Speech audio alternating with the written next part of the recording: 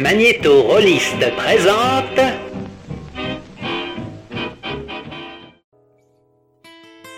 Vous écoutez ou contemplez 2D6 plus Cool, une émission déclinée en podcast et chaîne YouTube où on performe, on enregistre et on monte nos parties de jeux de rôle comme des spectacles. Nous sommes le 27 juillet 2020 et voici plan séquence D&D 5, l'arbre des 7 pendus, épisode 3. Soloflo joue le rôle du père Georgio, Street Tiger incarne le fils Nicole et votre serviteur Volsung campe la fille Kaline. Face à eux, Fan en maître de maison. Suite et fin de notre seconde session, au rythme si particulier, achevée par un indispensable débrief. Le pont de la cité de Belpass restera levé. En effet, le comte Ivor entend d'abord sécuriser la région au-delà, en mettant le truand local Louis de Montevel hors d'état de nuire. La famille Pachignan se doit pourtant de traverser le Loiret, dans l'espoir de retrouver l'oncle Lothar, qui n'a jamais atteint Montmarchand. Pour ce faire, ils vont emprunter le chemin vers Beaugency, non sans la compagnie d'un mercenaire et demi. Une escorte modeste, payée par des marchands soucieux d'ouvrir une nouvelle voie commerciale. Ça leur sera peut-être utile, vu qu'ils doivent en premier lieu traverser une forêt de sinistre réputation. En son sein, 40 ans plus tôt, un drame à glacer le sang a eu lieu à l'auberge de la Pointe d'Or. Tant et si bien que toute civilisation a déserté le coin. Vlatipak la famille tombe sur le lieu, tenu par le tout dernier des Hoten, encore en vie. En bons PJ qu'ils sont, ils n'accordent que peu de crédit aux superstitions. Et ne cracheront pas sur une nuit confortable. Après tout, dormir sur les lieux d'un carnage, quelle charmante idée! Bon visionnage ou bonne écoute.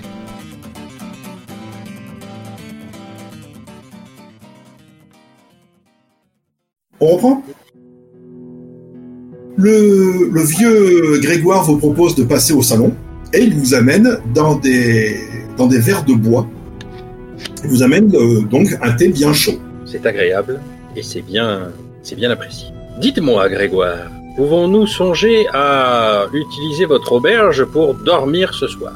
Très volontiers, monsieur. Ça fait tellement longtemps. Il faudra juste que je prépare un petit peu les chambres, que j'aère un peu les draps. Vous dormirez bien mieux. Et nous vous faisons entièrement confiance là-dessus. Et pour le repas du soir aussi. Excusez-moi, monsieur, je vais me permettre de m'asseoir un petit peu. La journée était un peu longue. Il s'assoit donc à votre table et il reprend un petit peu ses forces. Dites-moi, vous venez d'où ? Nous venons de Rustrel. Rustrel ? Je ne connais pas cet endroit. C'est loin d'ici ? C'est notre village natal. On l'aime pour y avoir vu le jour, mais il n'y a rien de particulièrement notable. C'est ce qui fait son charme. Mais... Dites-moi, Grégory, si ce n'est de compagnie, est-ce que vous manquez quelque chose ici ? Oh, de compagnie, vous savez... J'ai mon âne, j'ai mes cochons, et j'ai les arbres. Ils me tiennent compagnie. Puis j'ai mes souvenirs. Et je vous ai vous maintenant. Vous ne partirez plus jamais.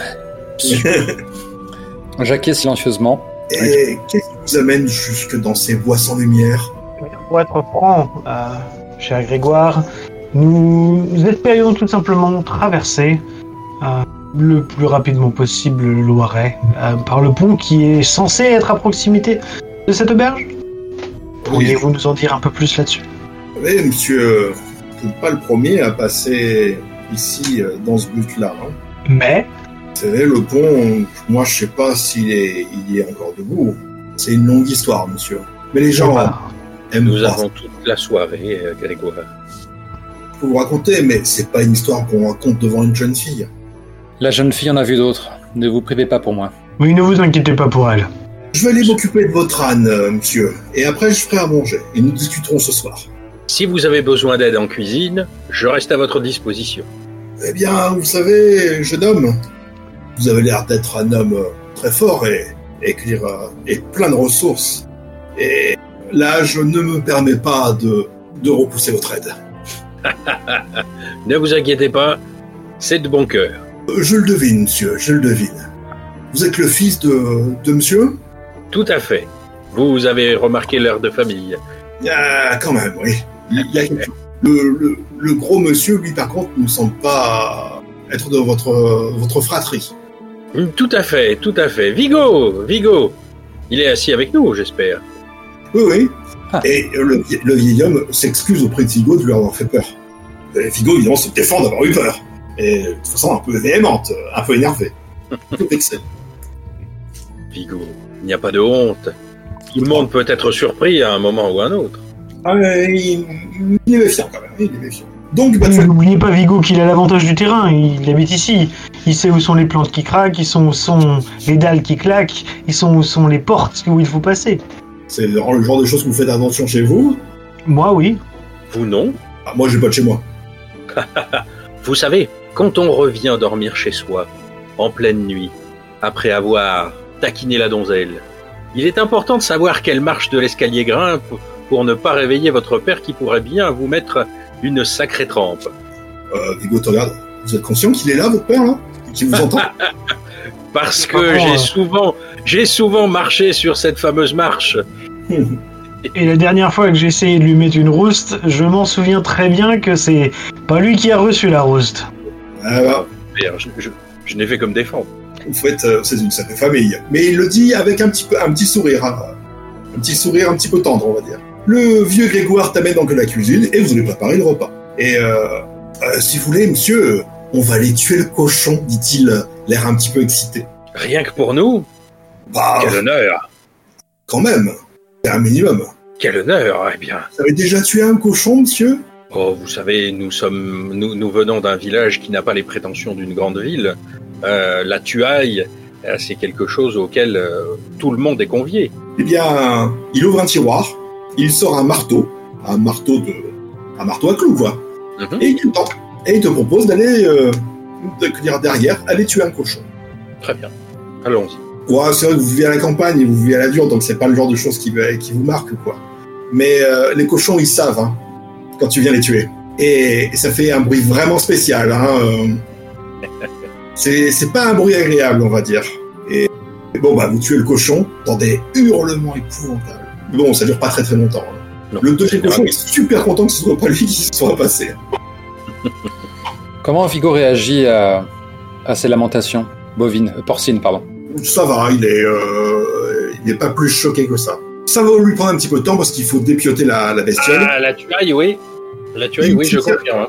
Tu as un peu l'impression que ça faisait un moment qu'il voulait tuer son cochon, mais qu'il profite du fait qu'il a deux bras particulièrement costauds pour lui donner un coup de main. Et il l'ouvre, il l'épaisse, il découpe avec une facilité toute professionnelle, tu dirais. Oui, mais c'est pas pour ça. Attends, il faut le saigner, il faut faire chauffer le sang, il faut nettoyer, vider. Ça prend du temps. Oui.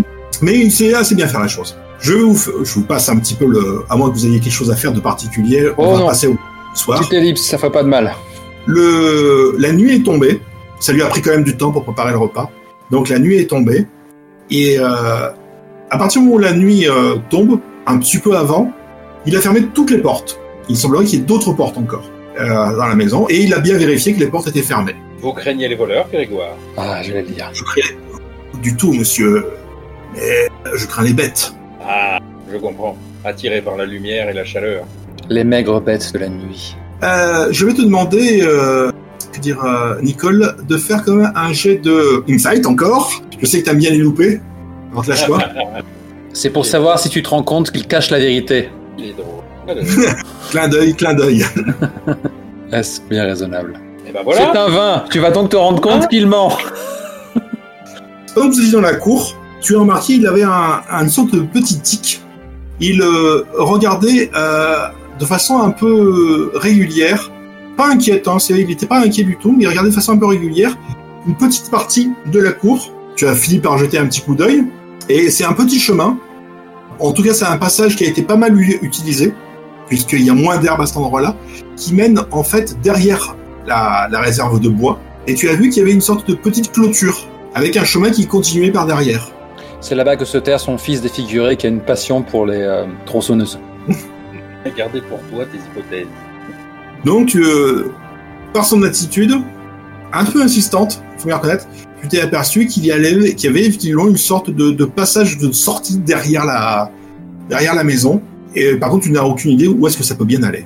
Dites-moi, Grégoire, Oui, monsieur. combien y a-t-il de chemins qui partent de votre auberge? Il y en a 3, monsieur.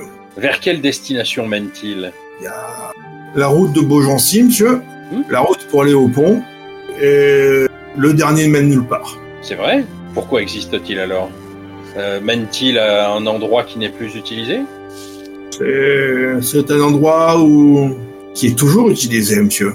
Mais c'est une vieille histoire, monsieur. C'est une histoire qui me serre un peu le cœur quand j'y pense. M'autoriserez-vous, monsieur, à en parler? Sûr, je vous en prie. C'est gentil, monsieur. Allez, on va faire du boudin. C'est parti. Et ce petit chemin-là qui part derrière votre réserve à bois, où mène-t-il? C'est le chemin dont je vous parlais, monsieur. Ah, je vois. Très bien. Écoutez, si vous ne voulez pas en parler, je n'insisterai pas plus. Peut-être à la veillée? C'est très poli de votre part, monsieur. Tu as fini avec, ou tu voulais rajouter quelque chose?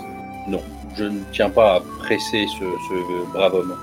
Je n'ai pas ce caractère-là. Le repas qu'il vous sert le soir est absolument fantastique. Pantagruélique, à mon avis. Voilà, de la viande à volonté, des légumes frais, tout ce qu'il faut pour être satisfait, on va dire. Ça manque juste de lait, parce qu'il n'en a pas. Est-ce qu'il y a du pain? Il y a du pain, tout à fait. Moi, Grégoire, d'où vient ce pain? Si c'est vous qui le faites, d'où vient la farine qui le compose? C'est moi qui l'a fait, monsieur. C'est vrai? Vous avez un champ de blé à votre disposition? Oh, du blé, je ne suis pas un grand paysan.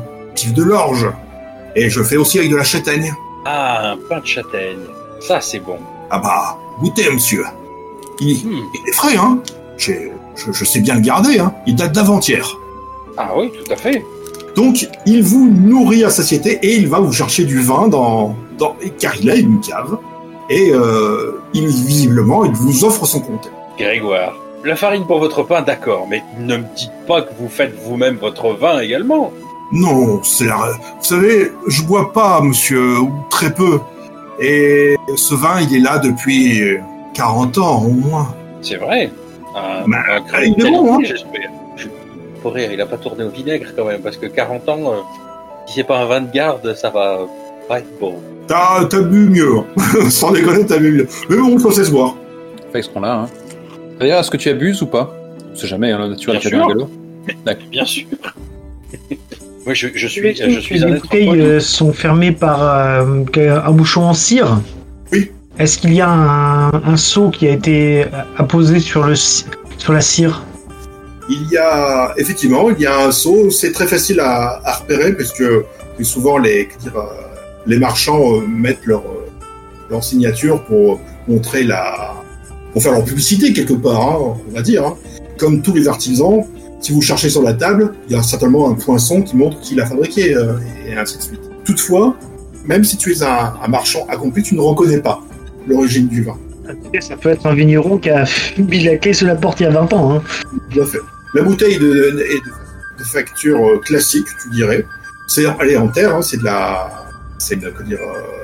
glaise cuite, quoi. Et le vin lui-même, écoute, vous avez du vin au milieu de la forêt, vous payez pas. Hein.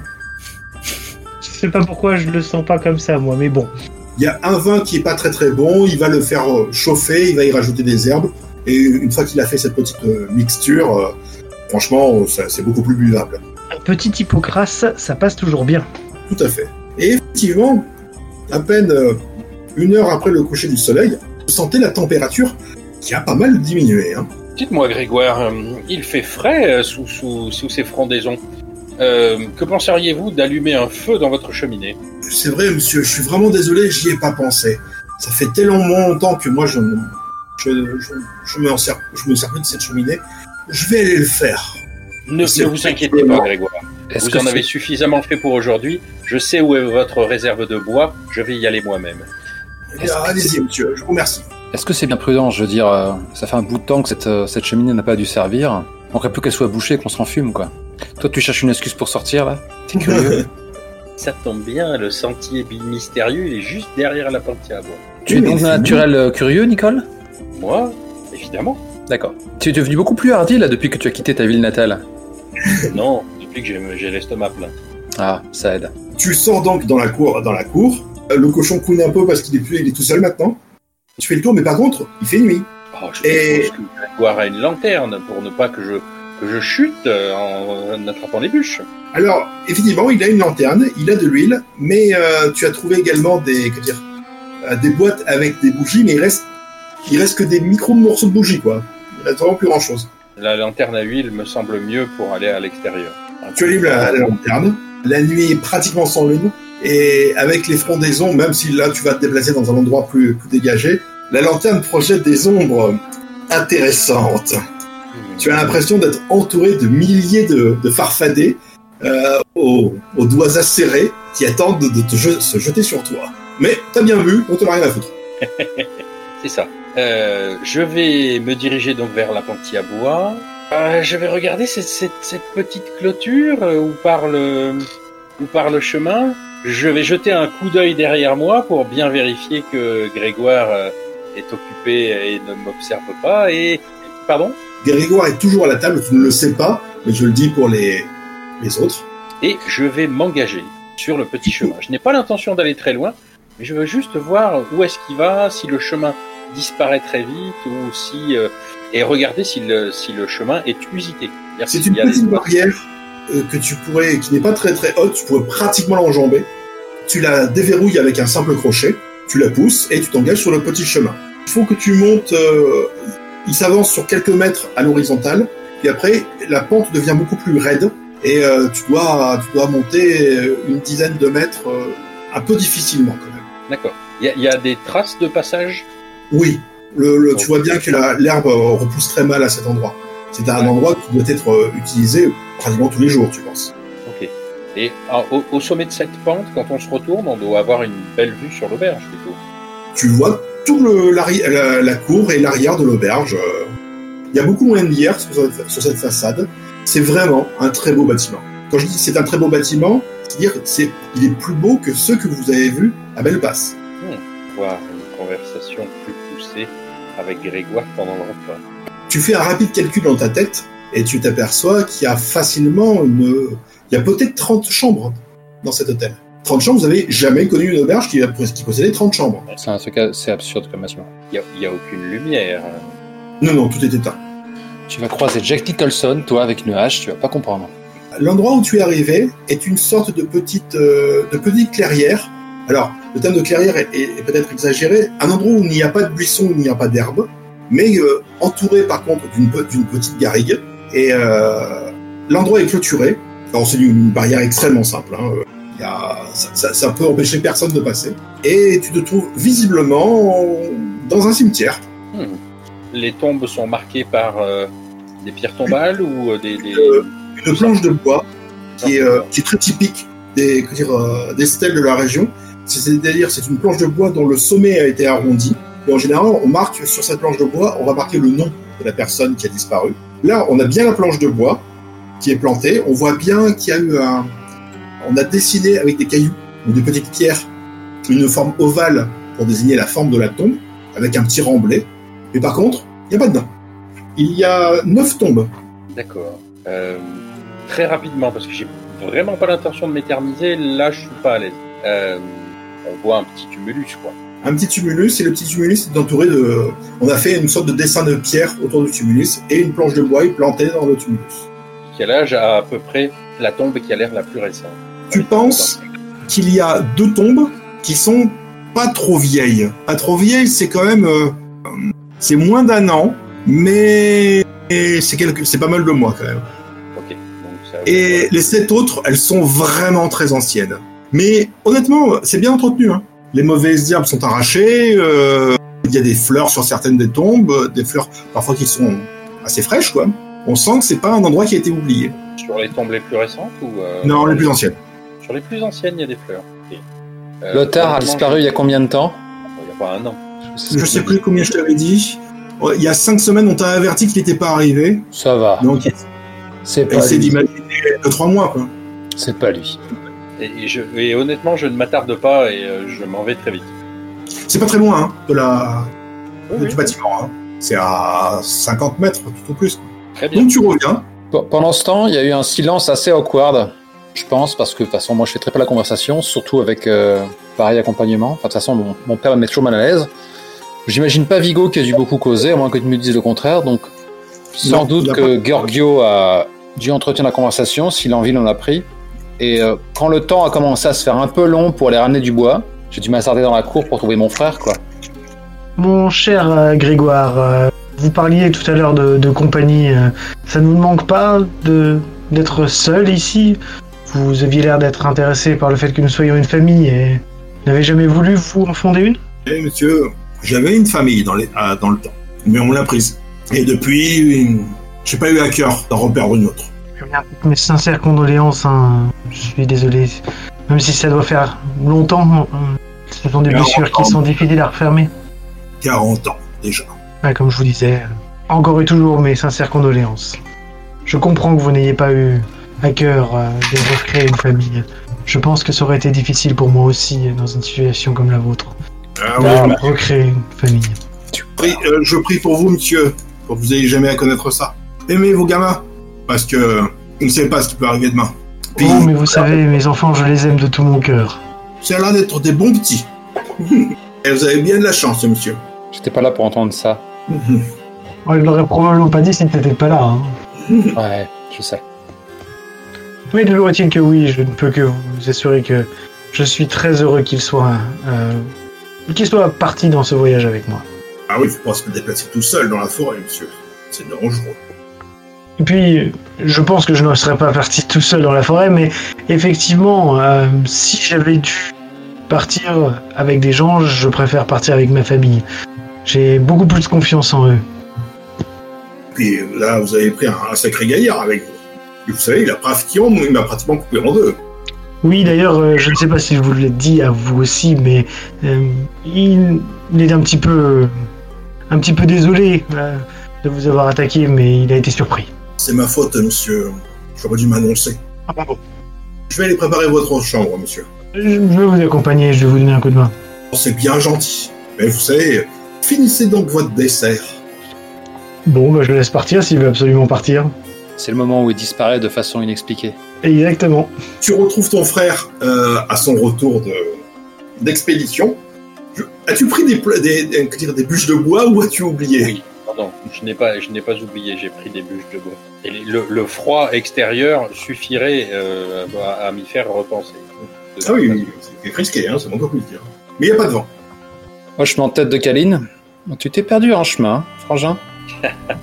Tu t'inquiètes pour moi, Sereine? Toujours. Tu espérais croiser une gueuse? C'est un grand espoir. Hein.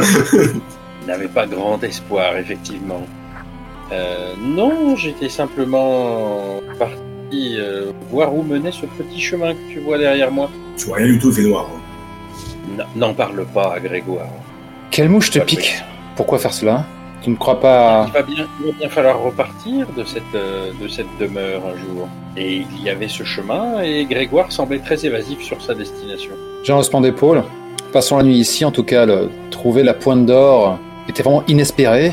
Dès l'aube, nous repartirons, nous sortirons de cette forêt et nous essaierons de trouver Lothar. S'il était devenu de Lothar de l'autre côté.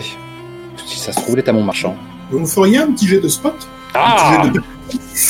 C'est parti! Et c'est un 5. J'ai vraiment perdu mon... C'est un fumble, surtout. Ouais, c'était un fumble. Georgio a plus de difficultés à l'entendre, mais il a fait un très bon jet, puisqu'il était à l'intérieur. Il a plus de difficultés à l'entendre parce qu'il est à l'intérieur, pas parce qu'il a fait un très bon jet. Et Carole entend également... Non, Nicole. Mais entend plus distinctement le vent qui porte un bruit étrange dans la nuit. C'est du vent. Ce n'est rien que du vent. Sauf que, je viens de vous dire, il y a 10 minutes, qu'il n'y avait pas de vent. Mais c'est le bruit du vent que tu entends, et qui ressemble à un gémissement lourd qui vient du cœur de la forêt. C'est très difficile à décrire. Et d'ailleurs, c'est tellement difficile à décrire que je ne vais pas vous le décrire. Mais ça ressemble à une baleine échouée, je dirais. Non, c'est quelque chose, c'est vraiment une sorte de murmure d'outre-tombe. Que je n'ai donc pas entendu. Tu ne l'as pas entendu. Ah, c'est pas facile à entendre. Hein. Est-ce que tu frissonnes, Nicole? Ça peut être que c'est le vent. Franchement, c'est le vent. C'est le vent qui joue des tours, quoi. Oui, mais la visite du cimetière ne m'a pas laissé à l'aise et... Reste pas planté là, petit curieux. Tu vas prendre un mal. Oui, allons allumer ce feu. Quand vous revenez, Grégoire n'est plus là. Et il reste Georgio avec Vigo, qui ne se parle pas, visiblement. Vigo, m'aideriez-vous à allumer le feu dans la cheminée, s'il vous plaît? Sans te répondre, il se lève et il vient te prêter main forte. Pendant que vous êtes occupé à allumer le feu, il te chuchote sous le sceau de la confidence. Mais bon, pour ceux qui veulent avoir des oreilles qui traînent, vous pouvez tenter un jet, difficulté 15. Et il te chuchote, j'aime pas cet endroit. Tout y est pas normal. Je vous comprends très bien, Vigo, mais préféreriez-vous l'alternative d'aller dormir dans les bois? Honnêtement, c'est 50-50, hein. Ce vieux, je sais pas, bon, les vieux m'ont toujours fait flipper, mais celui-là, il a l'air, je sais pas, comme s'il nous cachait un truc, quoi. Enfin, il nous cache un truc, ça c'est sûr. C'est fort possible, hein, mais raison de plus pour jeter un peu plus de lumière dans cette pièce et allumer ce feu. Allons, montrez-moi un petit peu vos talents dans ce domaine. C'est un gros guerrier, il sait pas allumer un feu. Bon, hein, c'est pas parce que t'es guerrier que tu peux pas avoir des historiques de survivaliste. En tout cas, à vous deux, vous y arrivez quand même sans trop de difficulté. D'autant plus qu'il y a déjà des lumières. Vous êtes éclairé à la bougie, et ce sont des petites bougies, des fonds de bougies, on va dire. C'est-à-dire, il va falloir vous coucher assez vite, parce que bientôt, vous n'aurez plus de lumière. Bon, très bien. Bon, je comptais proposer à Vigo d'échanger quelques manches de pugilat, mais on fera ça à un autre moment. Grégoire n'est pas là pour nous montrer nos chambres. Savez-vous où il est parti, père? Eh bien, en l'occurrence, il est monté faire ma chambre, de ce que j'ai compris. Ah, très bien. Eh bien, mais effectivement, il tarde à revenir. Ouais, peut-être pouvons-nous l'y rejoindre. Il nous montrera directement nos chambres. Il a un pas léger, mais qui s'entend bien depuis l'étage, puisque tout le bâtiment au-dessus du rez-de-chaussée est en bois. Et c'est un bois qui date d'il y a un moment. Donc, vous finissez par entendre qu'il descend les escaliers, avec difficulté quand même. Il vous invite à le rejoindre pour vous montrer vos chambres. Lui-même, il vous explique qu'il vit au rez-de-chaussée. Et c'est plus pratique pour lui, tout simplement. Et il va vous montrer vos chambres. Et je veux pas faire flipper l'un d'entre vous, mais vous allez voir. Il monte au premier étage. Et tout de suite, près de l'escalier, il vous indique qu'il a fait 3 chambres. Pour vous 3, messieurs. Mais il a mis une chambre un peu à l'écart pour la demoiselle, qu'elle ait un peu plus d'intimité. Et donc, il vous installe, vous choisissez vos chambres, mais globalement, il vous a désigné une chambre à chacun. Ce sont des chambres qui se ressemblent. Hein. Ce sont des belles chambres. Hein. C'est-à-dire, les chambres d'auberge, en général, c'est une cellule. C'est 8 mètres carrés, quoi. Franchement, vous avez connu des maisons plus petites. Hein. Pas normal, tout ça. Et c'est des lits à 2 ou 3 places, avec des beaux draps. Et il y a vraiment tout le confort. Il vous montrera de l'eau tout à l'heure. Il y a une petite bassine en cuivre. Et ce sera pour la nuit, quoi. Vous avez un seau, hein, pour ce que vous imaginez ce que vous devez faire avec. Et il y a une petite cloche sur chaque petite commode. Vous sonnez la cloche et il viendra. D'accord. Donc il nous a désigné nos 3 chambres. C'est ça. Quant à toi, Kaline, Ouais. Vous allez monter encore un étage. Et traverser tout le couloir. Alors, il n'y a qu'un escalier par contre. Ce qui fait que les chambres qui sont au bout du couloir, il y a une certaine trotte, hein, pour y arriver. Et là, donc, il te montre une chambre qui est beaucoup plus spacieuse que celle qui a été proposée à ta fratrie. Et c'est plus une chambre de fille. Tu vois ce que je veux dire? Tu vas avoir une commode. Non, et tu as même... je vois pas. Il y a plus de meubles. Et entre autres, il y a une commode avec un miroir. Alors, c'est un miroir qui est en métal. Il n'est pas en verre. Mais ça se reflète encore assez bien. Il a été astiqué il y a peu de temps dans ce cas-là. Il a préparé la chambre. Et il t'explique la même chose. La clochette, il va te monter de l'eau et tout ça. Ce n'était pas nécessaire de m'isoler à ce point, Grégory. Oh, je pensais que ça vous aurait fait plaisir, mademoiselle. Je me suis aperçu que... c'est vrai que vous et monsieur Georgio... il semblerait que vous aimiez pas beaucoup. Elle pousse un soupir. C'est compliqué, mais de là m'isoler ainsi, ce n'était pas nécessaire. Vous voulez en parler, mademoiselle? J'ai du mal à endormir, vous savez, le soir. Faut rester un petit peu si vous voulez en parler. Il y a son regard là qui se perd entre deux lattes du plancher, et tu vois vraiment qu'elle pèse le pour et le contre, et finalement, elle lui lance un regard assez doux. Elle dit non, je préfère me reposer. Merci pour cette attention. Et elle lui dit vraiment avec une certaine tendresse. Et officieusement, le PJ a peur que ça prolonge encore cette lenteur, cette drame familial. Bien, reposez-vous bien, mademoiselle. Je vous souhaite une bonne nuit. Et alors que le vieillard Kakoshim s'éclipse... Pourquoi vous dites Kakoshim ? J'avais envie. Il est normal, hein. C'est pas facile à placer comme mot, c'est pour ça. Et en fait, je ferme la porte. Je suis désormais éclairé par quoi ? Par les bouts de chandelle moribondes qui nous restent ? C'est ça. T'as encore peut-être un petit quart d'heure ? En fait, dès l'instant où il a fermé, tu vois, je reste un petit peu un instant la main sur la porte, et avec des gestes assez vifs et contrôlés, je vais chercher une chaise, et je vais la caler sous la poignée de la porte, pour qu'on ait du mal à l'ouvrir de l'autre côté. Oui, parce qu'il y a des poignées, mais il n'y a pas de serrure. Raison de plus. C'est une très belle maison, très, très luxueuse, mais la serrure reste un objet qui est vraiment réservé à une élite. Quoi qu'il en soit, je me barricade avec les moyens du bord, et je passe un petit peu la pièce au peigne fin. Il y a quelque chose dans cette baraque qui est aussi, me met pas très à l'aise. Elle est un bâtiment de cette qualité, n'a rien à faire ici, quoi. Je reviens vers toi dans une seconde, je fais juste une petite précision, parce qu'il va repasser devant vos chambres, à vous autres, et il vous demande à quel moment de la matinée vous voulez être réveillé. On a tous dit l'aube. Ce serait probablement au lever du soleil. Ouais. D'accord.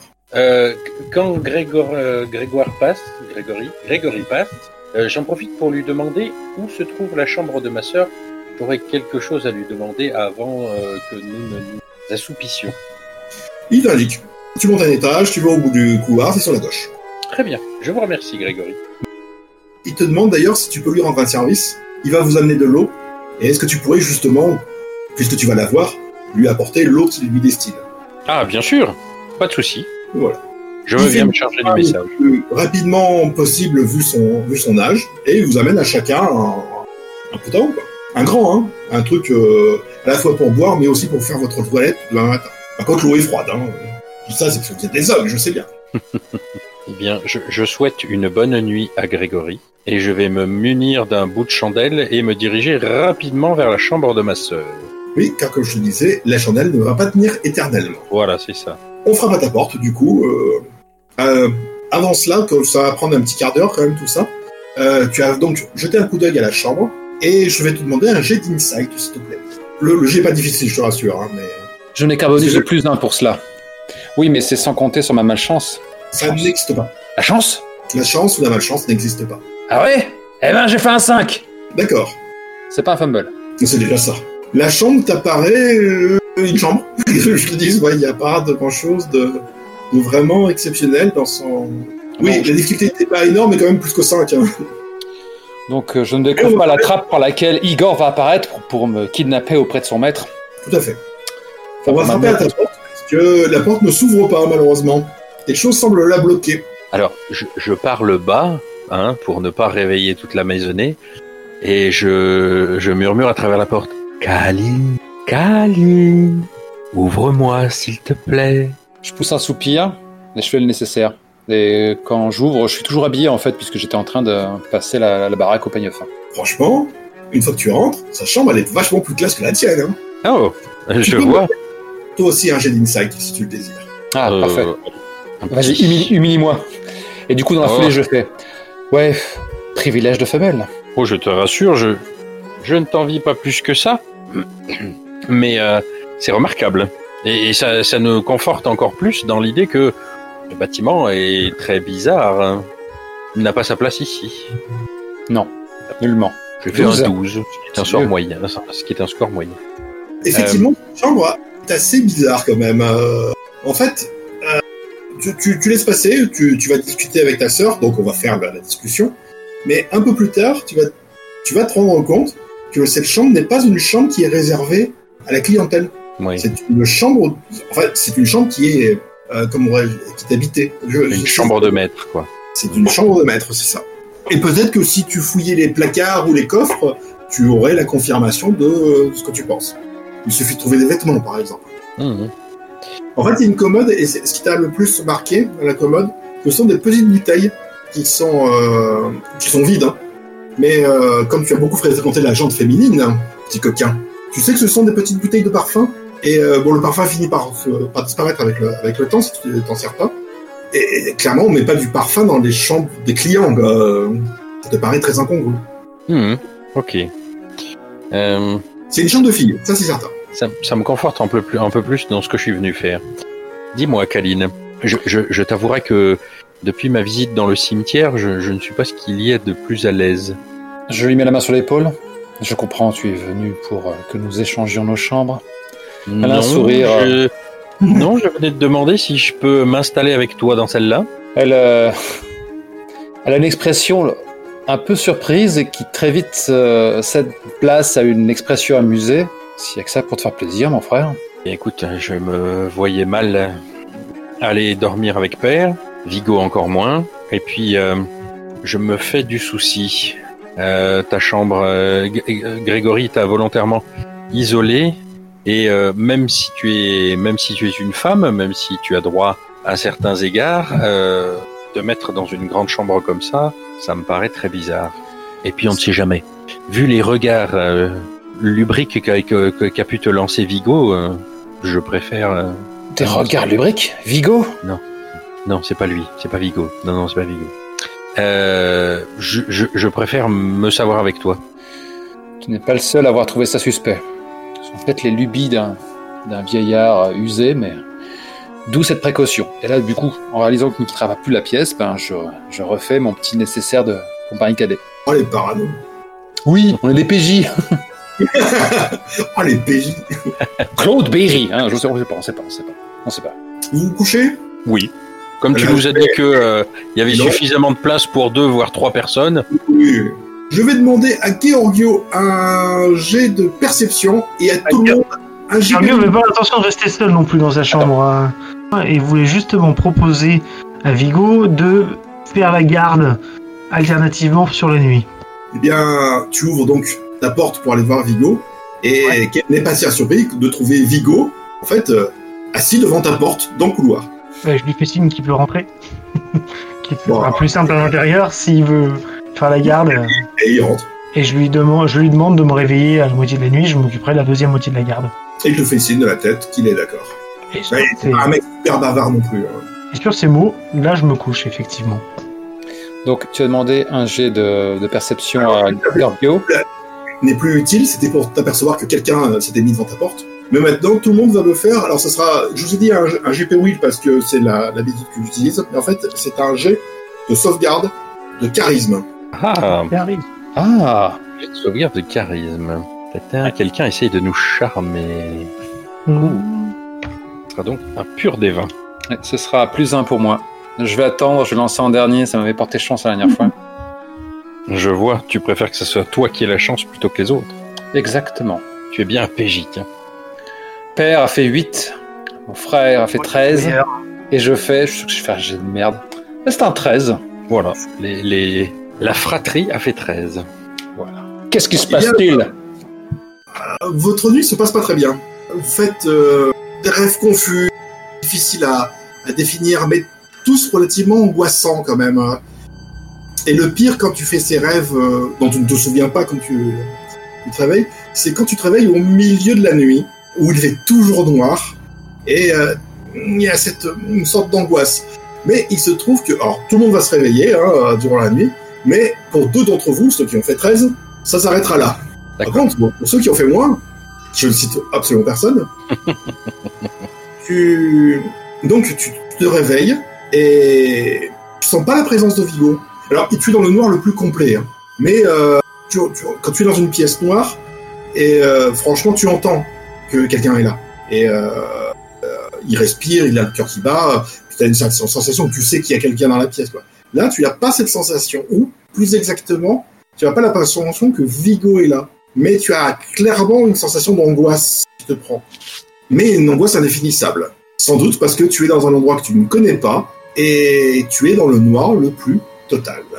Eh bien, à tâtons, je vais chercher mon épée et la mettre sous les doigts avec moi, au cas où, ça me rassure. tu cherches à tâtons. Ton épée est au bout de ton lit. Tu cherches, tu tends les bras et tu reconnais Le baudrier. le baudrier, merci. Le mec qui a fait X années d'escrime, là, qui se souvient plus comment on appelle un baudrier. Tu le sens, tu glisses la main pour arriver jusqu'à ton épée, et là, tu touches quelque chose. Le quelque chose que tu touches, c'est froid, c'est de la chair, et ça ne réagit pas à ton contact. Que fais-tu ? Eh bien, déjà, je vais retirer ma main assez rapidement, et je vais m'asseoir sur le lit, et je vais murmurer « Vigo, Vigo, Vigo !» Et ensuite, je vais, ne recevant aucune réponse, descendre vers le bas du lit, vers ce que j'espère être l'endroit où se trouve mon arme. Oui, mais ton arme se trouve à l'endroit où tu as touché quelque chose. Et ça ressemble au corps de Vigo ? Non, parce que comme ton épée est accrochée au pied de ton lit, si tu avais touché un corps, il serait au sol, par exemple. Il serait pas au pied de ton lit. Là, c'était à... Je sais pas à combien ça peut être un lit, à 60 cm. Bref, Et ça bougeait ou pas ? il y a un corps debout, au bout de ton lit. Il y a... Tes yeux s'habituent à cette obscurité extrêmement profonde. Et je vais te demander un jet de perception. Il est pas facile. C'est maman qui est revenue. 15. Pas mal. Il y a quelque chose devant ton lit qui est debout. C'est une forme. C'est très difficile à voir parce que tu es dans le noir. Mais le fait que la forme en question porte un vêtement blanc, à travers les volets, peut-être la lumière des étoiles, ou ton imagination, on va savoir. Tu crois, tu devines une présence que tu qualifierais de quasi-spectrale. Elle aurait été spectrale si tu n'avais pas touché quelque chose qui, lui, par contre, était bien concret. La chose sur le seuil. Ça a l'air de bouger ou pas ? Non. Je pense que je vais essayer de sortir du lit loin de cette personne et faire un détour dans la pièce et me rapprocher de la porte. Et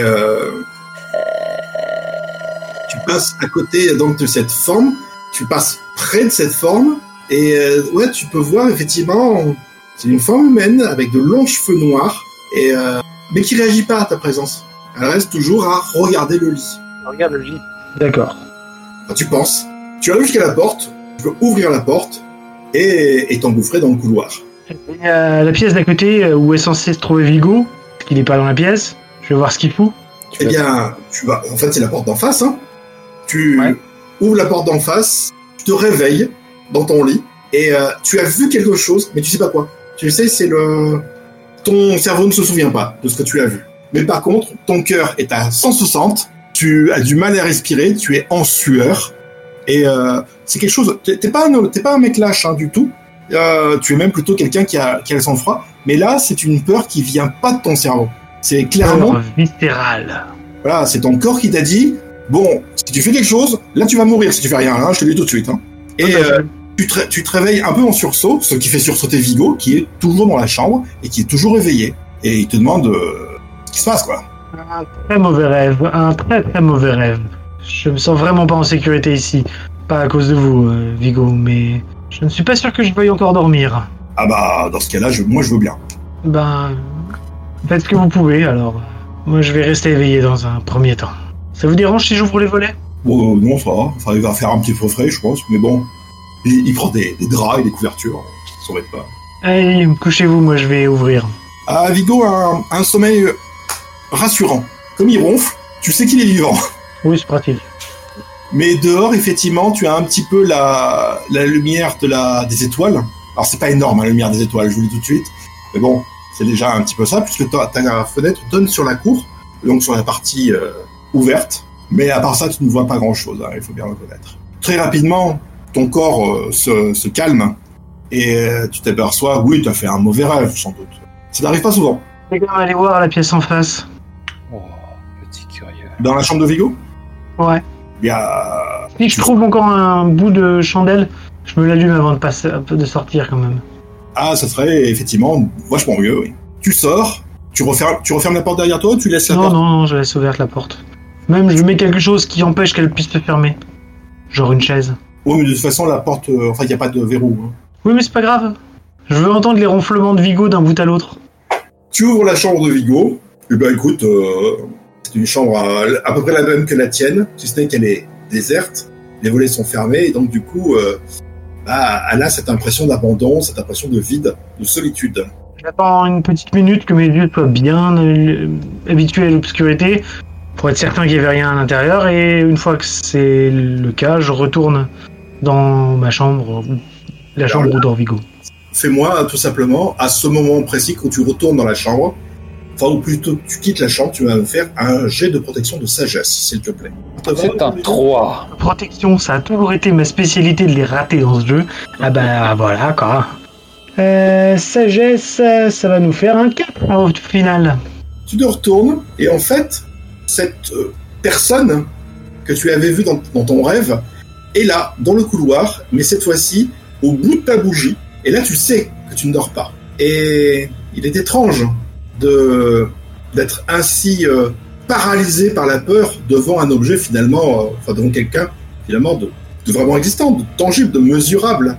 Sauf que tu es envahi d'une telle terreur que aucun de tes muscles n'accepte de bouger. C'est une petite jeune fille, 1m60 à peu près, avec de longs cheveux noirs, habillée tout en blanc, mais très très sale, qui se tient devant toi et qui bouge pas. Tu ne vois pas son visage caché par ses cheveux, ou tu devines à peine un nez ou une pommette, quoi, pas plus. Une fois la peur passée,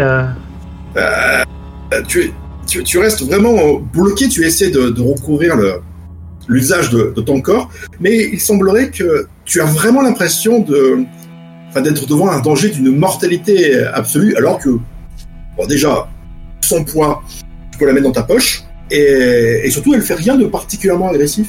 Quand tu commences à essayer tu sais, au moins ne serait-ce que de bouger un doigt, elle lève la main vers toi. Sa main est dans un très très mauvais état. Tous ses ongles ont cassé, et effectivement, on voit la peau qui a été endommagée. Et au bout de sa main, elle tient une sorte de petite chaîne avec un pendentif. C'est tout petit, hein, c'est vraiment un tout petit objet assez mignon, finalement, si on peut dire, lui-même recouvert de terre, et elle le tend pour que visiblement, tu le prennes. N'écoutant que ma peur et considérant que c'est un ordre, je tends ma main et je la mets en dessous, en fait, de l'endroit où elle tend sa chaîne. Jamais tu n'as fait un tel effort de ta vie. C'est un effort de volonté incroyable où tu luttes contre toi-même, en fait. Mais tu finis par y parvenir, et la jeune femme, on va l'appeler comme ça, laisse tomber dans ta main quelque chose que tu sens vraiment dans ta main, une petite chaîne. Tu refermes la main, et en fait, il ne s'est rien passé. Et le couloir est vide, tu tiens toujours dans une main, tu as ta bougie, et par contre, tu es toujours dans cet état d'extrême tension, on va dire. Mais tu recouvres rapidement tes capacités. Et est-ce que j'entends les ronflements de Vigo ? Effectivement, maintenant que tu fais référence à cela, tu t'aperçois que le temps que la jeune femme t'est apparue, tu n'entendais plus les ronflements de Vigo. Et maintenant, tu les entends à nouveau. Ce qui te fait fortement douter de la réalité de ce que tu as vu. D'autant plus qu'en ouvrant la main, il n'y a rien dans ta main. Oui. 2 petites secondes. Tu vas aller vomir ? J'aurais bien aimé voir ce que Carole aurait fait dans cette situation. Il aurait dragué le fantôme dans ce sens. Qui est Carole ? Nicole. Ouais. Il n'aurait rien fait du tout, Carole.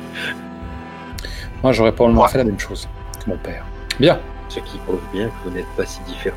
Donc, que vas-tu faire maintenant ? Je vais retourner voir Vigo. Je vais me reposer.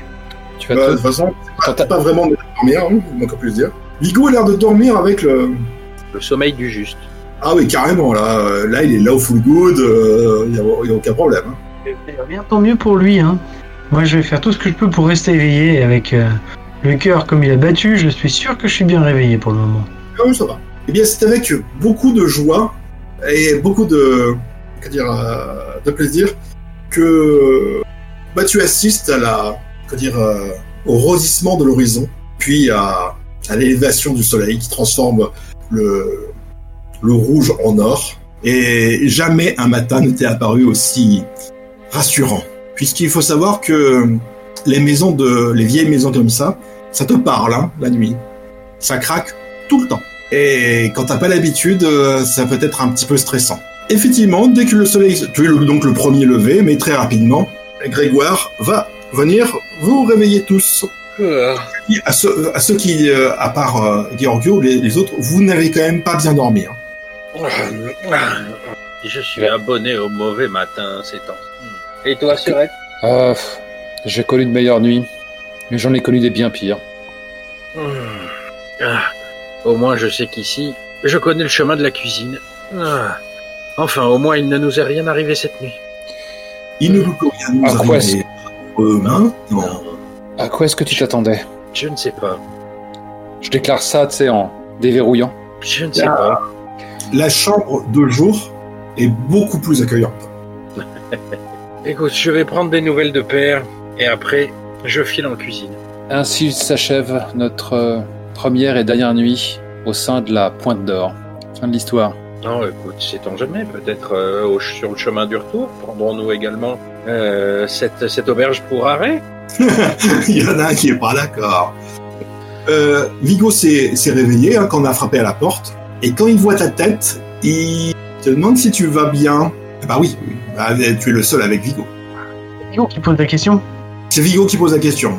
Ah, j'ai fait d'affreux cauchemars cette nuit. Mais vous avez l'air d'avoir bien dormi, mon brave. Ouais, je pense. Pareil, dans ces vieilles maisons, on n'a jamais de rêve reposant, de toute façon. Et vous avez rêvé de quoi? Ça vaut vraiment le coup que je vous raconte? Ouais, n'hésitez pas, après tout, on ne sait jamais. Je me suis réveillé, dans mon rêve, et vous étiez pas là. Ah. Alors, je vous ai cherché, et j'arrivais pas à vous trouver. Et ça me rendait fou. Et au final, quand je suis revenu dans la chambre, vous étiez là, et il y avait, je sais pas... Une poule géante. Non, il y avait... vous étiez tout pâle, et il y avait quelqu'un qui vous parlait à l'oreille. Et j'arrivais pas à comprendre ce que cette personne vous disait. Mais vous sembliez vachement intéressé, quoi. Mais effrayé aussi à la fois.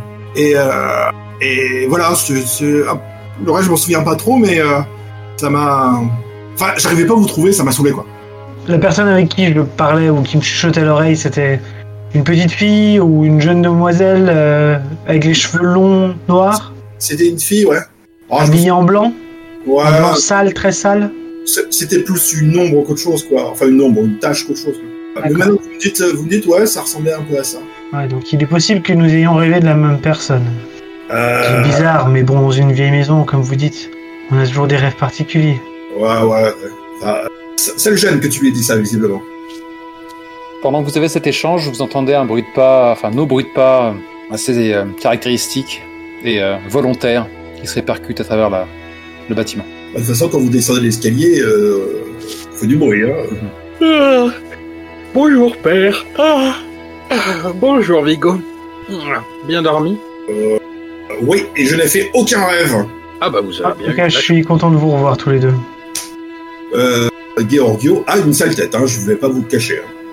Moi, Père, vous avez l'air fatigué. Je dormirai probablement mieux la nuit prochaine. J'espère, en tout cas. Moi, je ne le découvrirai que dans le salon, puisque moi, je suis descendu directement au rez-de-chaussée, quoi. Et j'ai commencé à faire des pseudo-préparatifs, quoi que ce soit qui puisse accélérer notre départ. Père, descendrez-vous avec nous pour prendre le petit déjeuner? Non. Je m'habille le plus rapidement possible. Et je vais passer en cuisine, en cherchant Grégory, d'ailleurs. Vigo est resté avec toi, Georgio, et il te dit c'est pas la peine qu'on parle aux autres de ça. Non, je sais pas.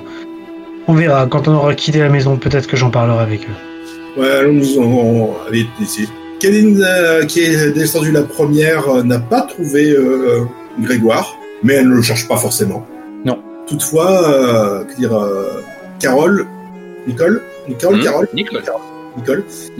lui le cherche, et tu le trouves facilement, il est dehors, et il passe le balai devant son auberge. Bonjour, Grégoire. Je suis tombé dessus du coup, parce que je pensais prendre l'air, moi. Cela vous dérange-t-il si j'investis votre cuisine pour nous préparer un solide petit déjeuner? Je l'ai déjà préparé, monsieur. Vous êtes une bénédiction, Grégory. Merci, monsieur. Vous attablerez-vous avec nous, car après le petit déjeuner, je pense que nous allons reprendre la route. Et il me plairait de discuter encore un peu avec vous. Vous m'envoyez désolé que vous repartiez si vite, mais c'est normal, vous avez vos affaires à vous occuper. C'est tout à fait ça. Je cueille la conversation au passage, histoire d'eux, et du coup je... Tu as entendu parler? T'as pas forcément entendu ce qu'il disait, mais tu les as entendu parler. J'entends juste la chute et je déclare vous comptez vraiment rester ici, Grégory? Oui, mademoiselle, mais vous j'aille. Mais enfin, c'est vrai, Sorette. Grégory a sans doute vécu ici une bonne partie de sa vie. Pourquoi voudrais-tu qu'il s'exile? Je ne sais pas. Je suis né ici. Je n'ai pas envie de m'en aller. Je comprends, Sorette. Toi, tu as préféré t'éloigner de ton lieu natal. C'est ta nature, sans doute. Mais des gens comme Grégory et moi, nous préférons la quiétude des lieux de notre naissance, des lieux qui nous sont connus. Elle fait un geste de la main. Fort bien, fort bien. Père et son nouveau garde du corps descendent et vous pouvez prendre le petit déjeuner très copieux, très carné. Unis par le sceau du secret, vous êtes tous les deux. Dites-moi, Grégory, il prend le petit déjeuner avec nous? Il a pris... Je l'ai avec vous, bien volontiers. Très bien. Dites-moi, Grégory... Il mange pas beaucoup, hein, par contre. Cette maison, vous y êtes né, mais vous y êtes né en tant que quoi? Que gardien? Pas en tant que propriétaire? La maison appartenait à mon père, monsieur. D'accord, très bien. Et j'ai toujours vécu ici. Et une auberge à l'époque. Y a-t-il eu une époque où l'auberge était plus fréquentée? Bien sûr, monsieur. Quand j'étais petit, il y avait en permanence des voyageurs et des marchands qui passaient. Et comment ça se fait que la fréquentation est autant chutée? Son visage se ferme un peu parce que, monsieur, sur ces chemins où passent des gens, il n'y a pas que des voyageurs et des marchands qui passent. Je vois. Vous voulez dire que des brigands ont éloigné les clients potentiels de votre auberge? Ont rendu la route peu sûre? C'était il y a longtemps, monsieur. J'étais jeune à l'époque. Et je suis allé chercher des marrons pour faire les pâtes et la farine. Et quand je suis revenu, il y avait cette troupe, des bandits, qui étaient venus. On fait des choses terribles, monsieur. Des choses, je peux pas vous dire. Du mal à mes parents, à mon frère, à ma sœur. Des choses vraiment épouvantables. Et moi, je me suis caché, monsieur. Je peux pas aller les défendre. Et tu vois, il se met presque à pleurer. Et depuis, tout seul, monsieur. Je suis désolé d'avoir remué des souvenirs si douloureux, Grégory. Il a les yeux un peu rouges, quoi. Au fur et à mesure qu'il a commencé à se livrer, mon langage corporel a totalement changé. J'étais un peu vif, un peu sur le départ, et là, je pense que j'ai accueilli son témoignage avec beaucoup d'attention.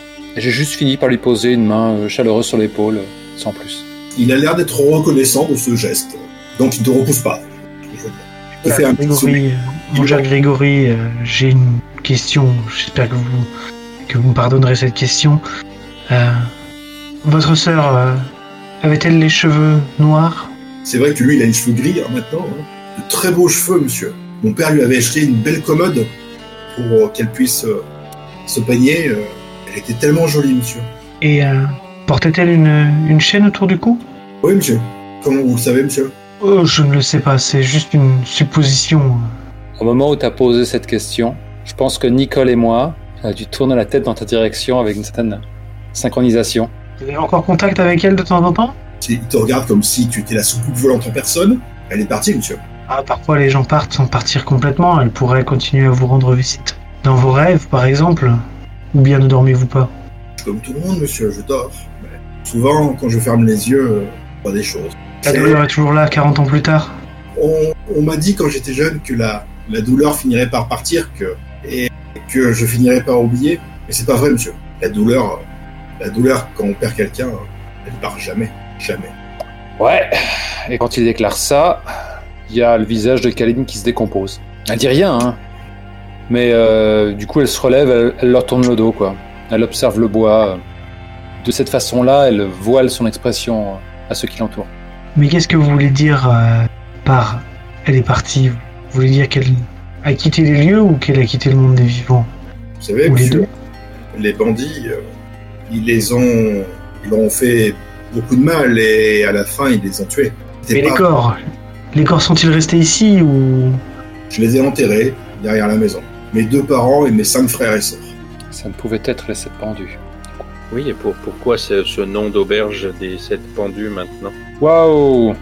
Parce que moi, c'était pas une caractère, mais du coup, si tu mets les pieds dans le plat... Ah oui, d'accord. Hein, non, pardon, j'ai cru que tu le... Non. Je veux dire, là, il parle du fait que les morts, on n'arrive jamais à supporter leur absence. Là, moi, je suis à nouveau dans mon trauma.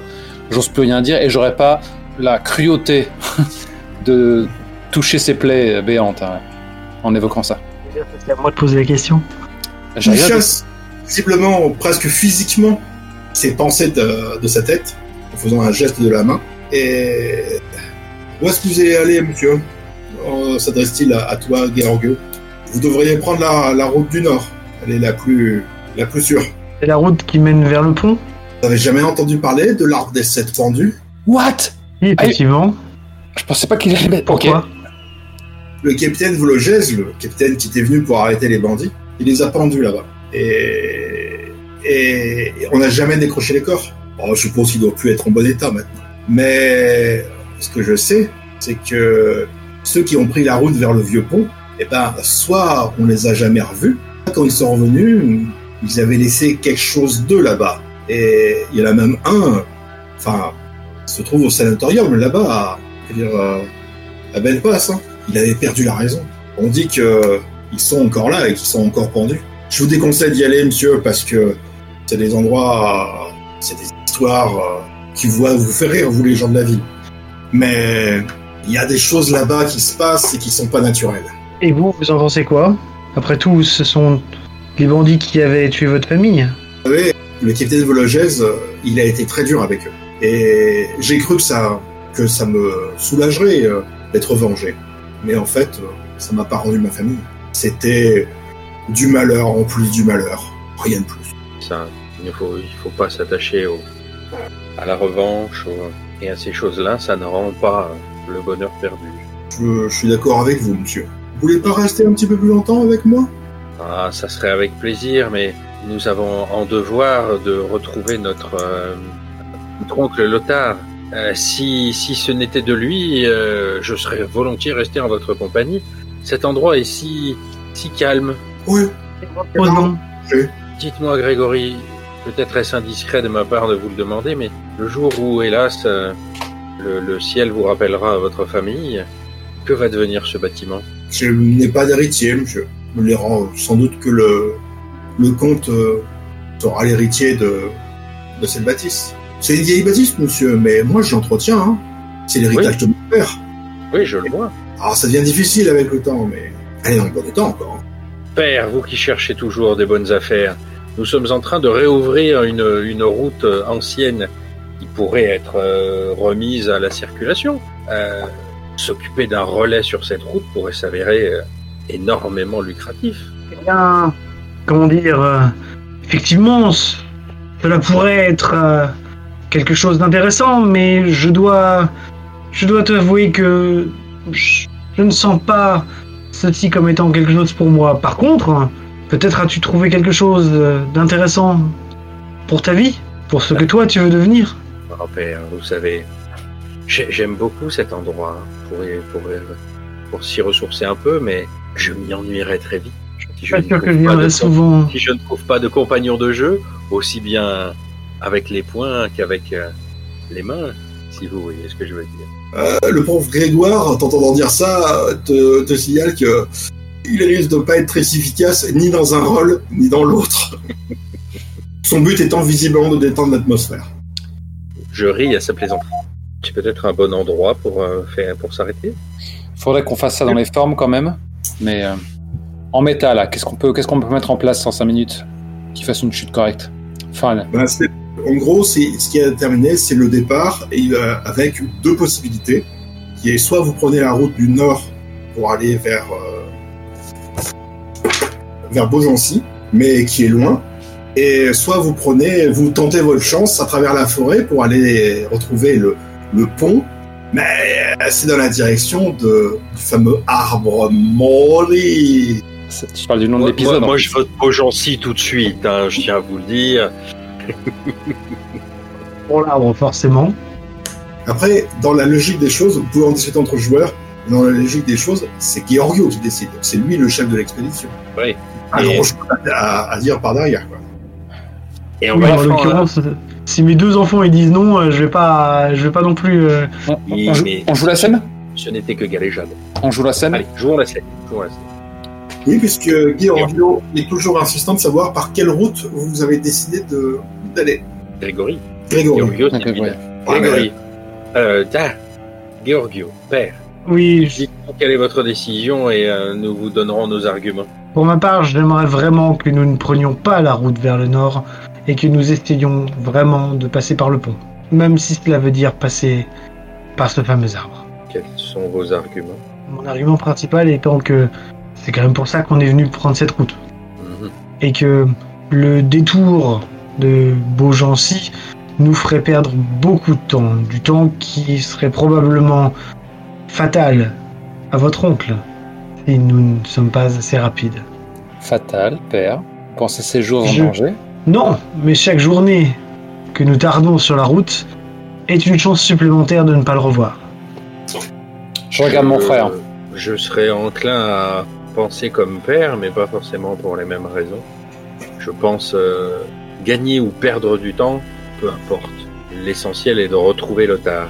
Et étant donné que nous savons qu'il n'est pas passé par ici, Lothar a sans doute cherché à rejoindre le pont au plus tôt. Et cette route semble la plus directe. Kaline acquiesce, car Kaline a passé une bonne nuit. Kaline n'a aucune raison de croire en quelque superstition que ce soit. Et elle déclare « C'est la décision la plus sensée.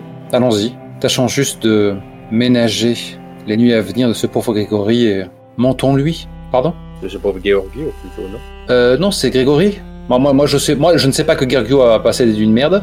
Oh, bah, ça se voit. C'est lui qui a décidé qu'on allait péter. Oui, je voulais faire une allusion à ça, mais je l'ai pas fait. Et non, c'est juste que Grégory veut vraiment pas pour notre intérêt qu'on aille du côté de l'arbre de cette pendue. Donc, c'est juste pour ménager, pauvre homme. J'ai de la sympathie pour lui. Ah, je vois. Grégory, je suis bien désolé, mais il semble que notre décision penche plutôt en faveur de la route qui va à l'arbre des 7 pendus. Ne vous en faites pas. Nous ne sommes pas des gens superstitieux. Il ne nous arrivera de rien d'affreux. Je ne vous connais pas depuis très très longtemps, monsieur et mademoiselle, mais je vous aime bien. Vous êtes des gens gentils C'est réciproque. et j'espère qu'il vous arrivera rien de mal. Vous partez de suite? J'acquiesce. Eh bien, le temps de... Pouvons-nous empaqueter quelques provisions pour la route? Je vais vous faire ça, monsieur, ne vous inquiétez pas. C'est très gentil. Il reste du groin, si vous voulez. Oui. Bon, bah, je vais dire un cochon.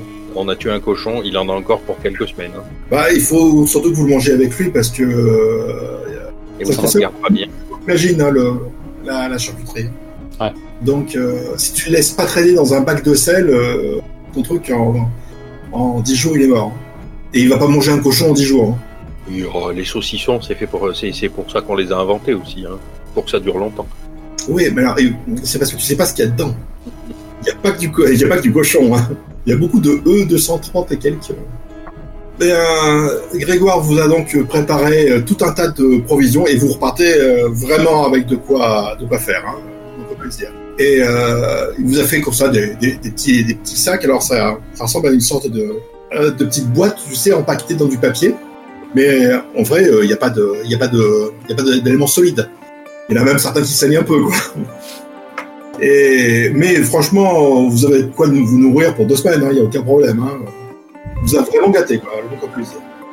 J'embrasse le vieillard, lui dire qu'il a vraiment été adorable, et je lui souhaite de prendre soin de lui. Bien, peut-être qu'on se reverra, mademoiselle. Peut-être. Ça me ferait plaisir de vous revoir. Pourquoi pas, après tout. J'aime bien me déplacer. Bah, au revoir, monsieur, dame.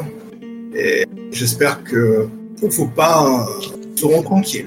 Au revoir, Grégory. Merci beaucoup pour votre accueil, Grégory. Et vous êtes sûr que vous ne voulez pas qu'on vous donne quelque chose en échange de cette hospitalité? Vous m'avez beaucoup donné, monsieur, déjà. Ça serait abusé. Nous ne voulons pas de notre côté abuser non plus en vous laissant juste avec de la compagnie. Vous savez, monsieur, si vous voulez, vous pouvez me donner des pièces d'or, mais qu'est-ce que j'en ferai? Promettez-moi de revenir. Bien sûr. Et Grégory, qu'est-ce que vous diriez si nous ne revenions pas seuls, si nous engagions des actions pour effectivement rouvrir la route qui mène à votre Établissement. Il soupire un peu. Je ne sais pas, monsieur. Vous savez, je suis un vieil homme maintenant. Et peut-être que je me suis habitué à la solitude, mais Si vous revenez, ce sera avec plaisir. Alors à bientôt. Il vous a même mis dans une cage une poule, pour vous dire, vivante. Hein. Et il vous fait un coucou de loin, quoi. Mais il va rentrer. Il reste pas sur le perron, tu sais, à agiter un mouchoir pendant 3 heures, quoi. Ouais. Il va vite rentrer, quand même. Et alors qu'on s'éloigne et que nous nous retrouvons à nouveau tous les 4 ensemble, je suis par déclaré à brûle pour point. Père, vous avez une mine terrible. Oui, je n'ai pas eu que des rêves très agréables cette nuit, et je dois vous avouer que je suis assez heureux que nous quittions cet endroit qui me pèse énormément. C'est pour ça que votre décision me surprend. En quoi elle vous surprend ? Si cette auberge a réussi à vous retourner le sang, avons-nous raison de partir en direction de cet arbre aux 7 pendus ?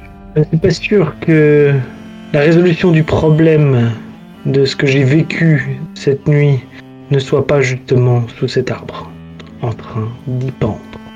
Donc elle a l'expression que je viens d'avoir, à savoir, elle s'apprêtait à rétorquer quelque chose, mais elle est juste figée la bouche ouverte. La résolution du problème de cette nuit serait liée à cet arbre ?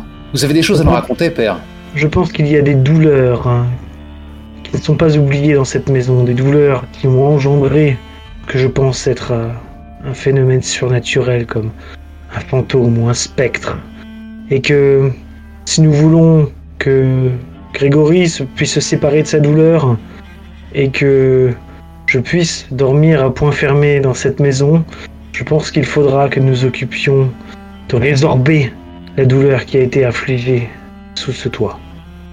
Père, Et comme je pense vraiment vivre quelque chose de terrible cette nuit pour vouloir ainsi aider quelqu'un et surtout céder à des superstitions qui ne sont pas de votre esprit cartésien. je sais, C'est vrai, père ? Où est votre profit dans tout cela ? mon profit est que si un jour la malédiction est levée, comme il n'a pas d'héritier, effectivement, cette maison pourrait être très intéressante. Ah, je vous retrouve enfin.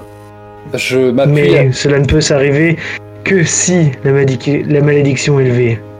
Je m'appuie sur mon arc, et vraiment avec un arc goguenard. D'accord. Au lieu de tenter de nous échapper de cette forêt au plus vite, nous allons nous hasarder en direction de l'arbre de la 7 pendus dans l'espoir d'y lever une malédiction qui vous permettrait de rendre ce lieu profitable dans un avenir très proche, père. C'est là tout ce qui vous a amené à prendre cette décision ? Non, ce n'est pas la raison principale. La raison principale, c'est que c'est le chemin le plus court. J'espère bien, parce que si tout cela vous est venu à l'esprit après un quelconque cauchemar, et vous avez plein de bonnes raisons pour en faire, père. Pas de raison de rêver ou de faire de cauchemars de la sœur de Grégory. Or, c'est ce qui m'est arrivé. Or, c'était bien plus réel que tout ce que j'ai pu rêver auparavant. Et je pense que c'est elle qui a besoin de notre aide. Mon expression railleuse s'est estompée quand t'as dit ça. Et je ne trouve plus rien à rétorquer. Donc j'ai à nouveau mon regard qui se perd, le doute, soudain. Et peut-être que le caquettement de la poule qui casse le silence, quoi. Donc vous aurez tranquille. Je remets mon arc sur l'épaule et sans mot dire, je commence à ouvrir la marche et j'ai l'air préoccupé. Ou plus tard, je suis sûr que Vigo ne pourra pas l'entendre. Je m'approche de toi, ma fille, et je te dis que Vigo a aussi vu cette petite fille dans ses rêves. Le mot de la fin, Nicole ? Pour que vous, un esprit matérialiste et cartésien, prêtiez ainsi l'oreille à ces superstitions, c'est que le traumatisme a dû être très grand, père. J'avoue que ce fait est plus effrayant que si j'avais rencontré moi-même cette petite... Mais bon. C'était une jeune fille, 15 ans. Tout ça ne sont que des superstitions et nous serons fixés en arrivant à l'arbre des 7 pendus. La route est à nous. To be continued. Claude Berry, l'arbre des 7 pendus. Alors, je vous avoue que ça n'a pas... j'ai un peu insisté sur ce passage-là, parce que je trouve que c'est un passage qui a son intérêt, mais c'est vrai que ça n'a pas beaucoup progressé dans l'histoire, ce qui nous force fatalement à faire une séance vers décembre ou janvier, au rythme de l'humour. Non, je pense que celle-là, on la fera moins traîner. Mais je pige tout l'intérêt de la mise en place. Mais le problème, c'est qu'on est arrivé à un tel niveau de lenteur que la vache, en termes d'émission, ça va être chaud. Parce que j'ai un très gros morceau à monter, à mettre en musique, et où finalement, il se passe très peu de choses. Je ne sais pas si on va réussir à trouver notre public, même si c'est probablement le cadet de vos soucis, puisqu'on est aussi là pour s'amuser. Oui, le but, c'est pas de faire quelque chose de qualité. Le but, c'est de faire une partie, c'est tout. Ah non. Si les gens... non, grave, quoi. Non, mon but c'est de faire aussi un truc de qualité. D'accord. Après, tu fais comme tu veux avec le produit qu'on te donne. Moi, si je viens jouer, c'est quand même principalement parce que je trouve que la partie est de qualité. Oui, mais ce que je veux dire, c'est que, voilà, je vais le répéter, je le fais pour vous, je le fais pas pour des gens que je connais pas. Enfin, je vous connais pas non plus, hein. En fait, alors, je vais arrêter ça un peu plus en détail plutôt que d'avoir l'air de cracher dans la soupe. Je suis content de ce que je vis, mais j'ai toujours cette considération de rythme et d'en donner pour son argent pour un public qui n'en donne pas. Mais voilà quoi, j'ai une pensée de réalisateur à la mort moelle, surtout quand c'est pas moi qui mène. Surtout quand c'est pas moi qui mène, c'est aussi pour dénoncer le fait que c'est pas moi qui mène, donc c'est logique. Et donc voilà, j'ai un souci au niveau de la façon dont les choses s'enchaînent, et du coup je n'arrive plus à jouer très naturellement, parce que typiquement, quand tu as Grégory qui me demande si j'ai besoin d'en parler, je vois une fantastique opportunité de roleplay, parce que jusqu'ici j'ai fait de la figuration sur la partie, j'ai vraiment... j'aurais pu pas être là, ça aurait été presque pareil. Vous êtes assez équilibré, je trouve. Là, il y a Tiger a beaucoup plus parlé que la première fois. Oui. Et du coup, Solofo a moins parlé, mais c'est comme c'était lui qui parlait le plus la première fois. Et toi, t'es entre les deux. Bah, à la première séance, j'avais quand même coché mes cases drama, tu vois, pour tenter de mettre des enjeux. Et là, je l'ai pas fait du tout. Et donc, opportunité, Grégory me demande, tu veux en parler, madame? Alors, il y a moyen de se confier, et je ne le fais pas. Donc, non seulement, déjà, d'une part, je coche pas ma case, mon achievement, qui est à la fois ce que j'aime bien mettre en scène en tant que fournisseur de contenu, mais que j'aime aussi vivre en tant que joueur. Je ne le fais pas en me disant, il y a des événements qui doivent avoir lieu dans cette bâtisse, je ne vais pas le retarder. Et pour le coup, des événements sont arrivés, et j'aurais crevé de joie de vivre ces événements, mais on a lancé les dés. Et comme à chaque fois depuis le début de cette partie, quand on lance les dés, c'est rarement pour s'amuser en fait. Tu préfères qu'on lance moins de dés ? En fait, je t'explique le truc. C'est qu'il y a effectivement un phénomène d'apparition qui va se faire, et je veux pas privilégier un de vous trois, parce que c'est un moment important de l'histoire, et parce que ça va renforcer le personnage, parce qu'il va devenir un transmetteur de relais, on va dire. Donc, je vous ai fait faire un JP, et dans ma tête, c'est ça. Celui qui faisait le moins prenait le fantôme dans la tête. Celui qui faisait le moins prenait le fun dans la tête. C'est bien qu'on aborde ça dans le débrief parce que je pense que c'est quelque chose d'important. Une fois de plus, je vais avoir l'air de cracher un peu dans la soupe, mais je trouve que c'est intéressant qu'on en parle parce que d'autres personnes aussi ont été interpellées par ça en écoutant l'épisode. Ça vient aussi d'une façon de maîtriser et de gérer les règles. Mais quand on s'en remet au dé, quand on décide de s'en remettre au dé, pour moi, il faut que ce soit significatif. C'est pas une sorte de péage pour savoir si tu vas avoir l'info ou ne pas avoir l'info. Il faut qu'il se passe un truc. Si tu réussis, il se passe un truc. Si tu échoues, il se passe un truc. Toi, mais s'il se passe rien... Ce que tu veux dire, c'est qu'il faut pas que ce soit passif. Il faut pas que ce soit passif. Le jet de perception, c'est le jet le plus difficile. C'est le jet le plus difficile dans tous les jeux de rôle et spécifiquement Donjon. Parce que c'est pas le succès ou l'échec d'une action, c'est savoir si tu as une information ou pas. Ouais. Voilà. Donc après, c'est effectivement un style de maîtrise, savoir si le maître de jeu estime que il faudrait qu'il l'ait quand même. Si tu estimes qu'il faudrait qu'il l'ait. Il y a des débats interminables à ce sujet. Tu sais, le fameux truc où je lance derrière le paravent, je leur donne l'info quand même, ou attention après, quand tu leur fais lancer les dés et qu'ils n'ont pas l'info, ils sont quand même sur leur garde, du coup c'est pas naturel. Il y a même des meneurs qui disent, je leur fais lancer les dés quand il y a rien. Comme ça, ils savent pas quand il y a des jets de dés qui sont cruciaux. C'est pour ça que Donjons et Dragons a instauré une règle qui s'appelle la perception passive, qui est un score que tout joueur a sur sa feuille de personnage et que le maître de jeu est censé avoir de son côté. Et quand il estime qu'il y a quelque chose, il y a une information qu'il est possible de découvrir, il fait pas faire le jet au personnage, il regarde la difficulté qu'il veut y mettre, il regarde le score de perception passive et il n'y a pas de jet, il n'y a rien. C'est le personnage est assez alerte, il l'a. Le personnage est pas assez alerte, il l'a pas. Et il n'y a pas de jet de dés. Je vais vous expliquer la façon un petit peu sournoise que j'ai de gérer ce genre de choses. Alors c'est vrai que c'est pas très visible, d'accord, mais c'est ce que je fais souvent. Ça marche pas toujours, hein. Je vous le dis tout de suite. Il y a une information à obtenir. C'est une information qui est importante parce qu'elle peut débloquer le scénar. Déjà, petit 1, je ne donne jamais d'informations qui débloquent un scénar. C'est une base. Il faut jamais rentrer dans une impasse. Mais Oui, c'est ça. Les informations primordiales, faut pas faire de G. Ah, carrément, ouais. si tu fais un jet, je fais quand même un jet. L'idée est la suivante. Si le jet est pleinement réussi, je donne toutes les infos qu'il y a à savoir et parfois même je pousse un peu. Oui, je mets des degrés. Si le jet n'est pas réussi, je donne un indice pour trouver l'information à la place. C'est-à-dire il va falloir faire une démarche supplémentaire pour trouver l'information. Mais l'information, elle est toujours disponible. C'est le jet de perception permet de savoir quelle sera la difficulté que va avoir le joueur à obtenir l'information. C'est ça.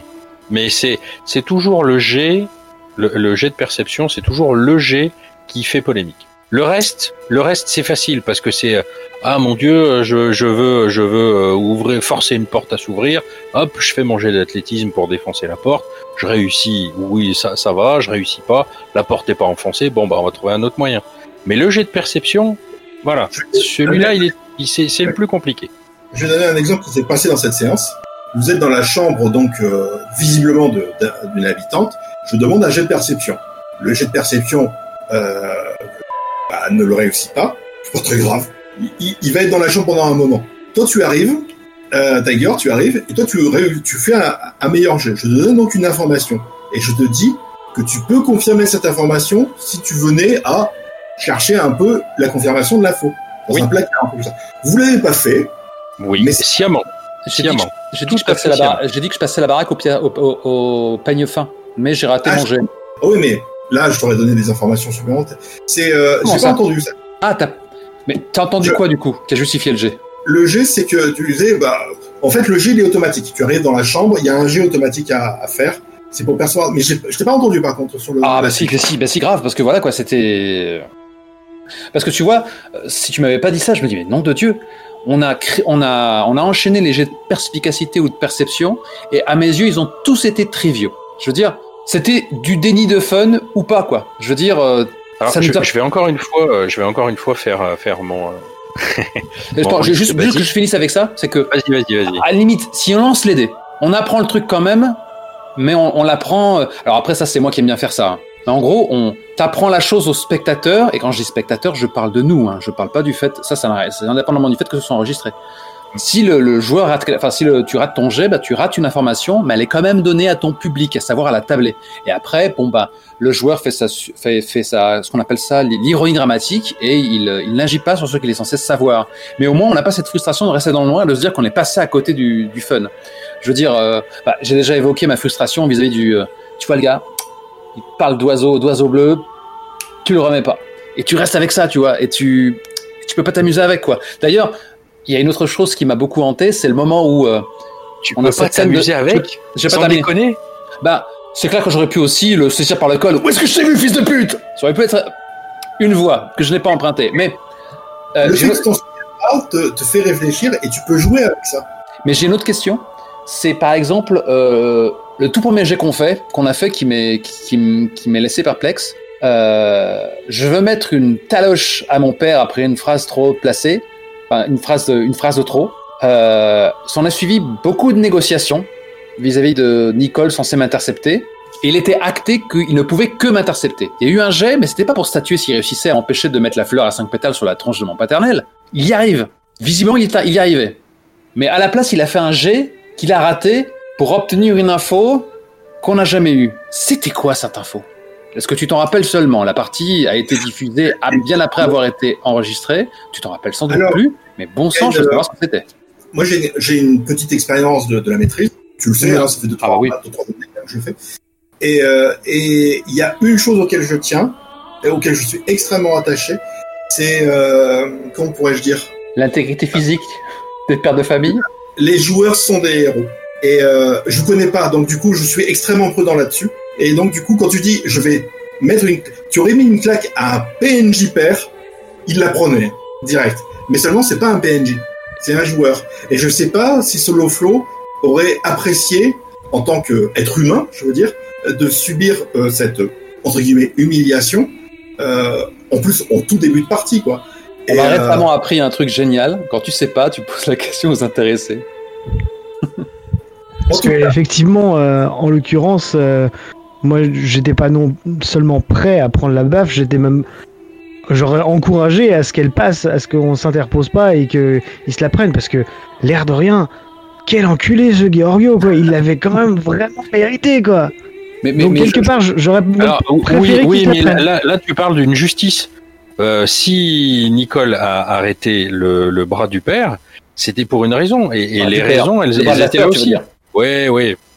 Et la raison, elle était là aussi. Et elle était aussi valable pour le drama que le fait d'avoir la baffe. C'est pas parce qu'il méritait sa baffe que, quand même, il aurait fallu s'arranger pour la mettre, quoi. Même au niveau du drama, ça se justifie. Moi, en tant que personnage, je me serais jamais mis en travers du fait qu'il se la prenne. Ça m'aurait pas gêné. Après, c'est ça que je veux dire. Après, c'est peu important. La vraie question que je me pose, c'est il y a eu un jet de dés, il a été échoué, qu'est-ce qu'on a raté? Alors moi j'aime bien, je fais partie je suis un figuriniste aussi. Moi j'aime bien faire jeter les dés parce que je sais que c'est, alors là on va parler de 60e degré, hein. Non, il y a un vrai plaisir à lancer un dé. Il y a un vrai plaisir dans l'attente du résultat du dé. Oui, je suis d'accord. Et dans ses conséquences. Et dans ses conséquences.